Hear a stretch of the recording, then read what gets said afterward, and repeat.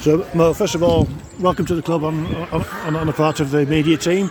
You hit the post twice in your first 2 matches, so nice to get off the mark today. Yeah, it is. I've looked on the Twitter. It's gone down as an own goal, but I'm 100% claiming that. From my angle, it was going in the bottom corner. Right. So I'm having that one. Yeah, fair enough. And second half, you played more centrally. You seem to be more involved there, I don't know. Yeah. I thought first half we were quite sloppy, to be fair.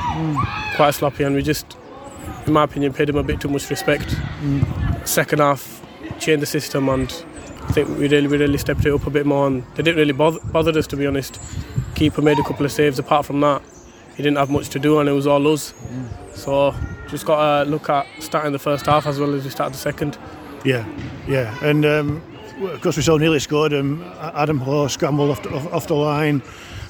Luke Dean had a chance, so it just wasn't quite going for us. No, exactly, it wasn't quite going for us, and then they got a scrappy goal headed across the box. And that's all they really had, to be fair. After that, it was all us, and we should have put a couple of more in, but just got to work on just starting the game as well as we start second half, because we don't need to go in at half time and then both managers put a rocky up our backsides before we actually do something. We've got to start on the front foot every single game. Yeah, because it'll be a tough games on Tuesday, won't it, as well? Yeah, exactly. You just got to take every game as it comes.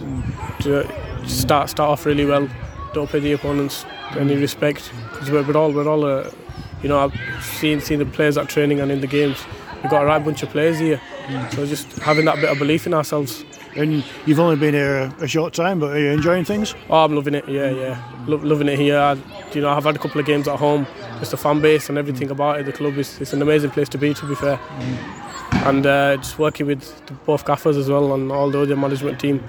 Got a really good coaching staff, so I'm really happy to be here. And I believe you're a science teacher, yeah? So, yeah. So which sciences do you teach? I teach them all across the board, but I specialise in biology.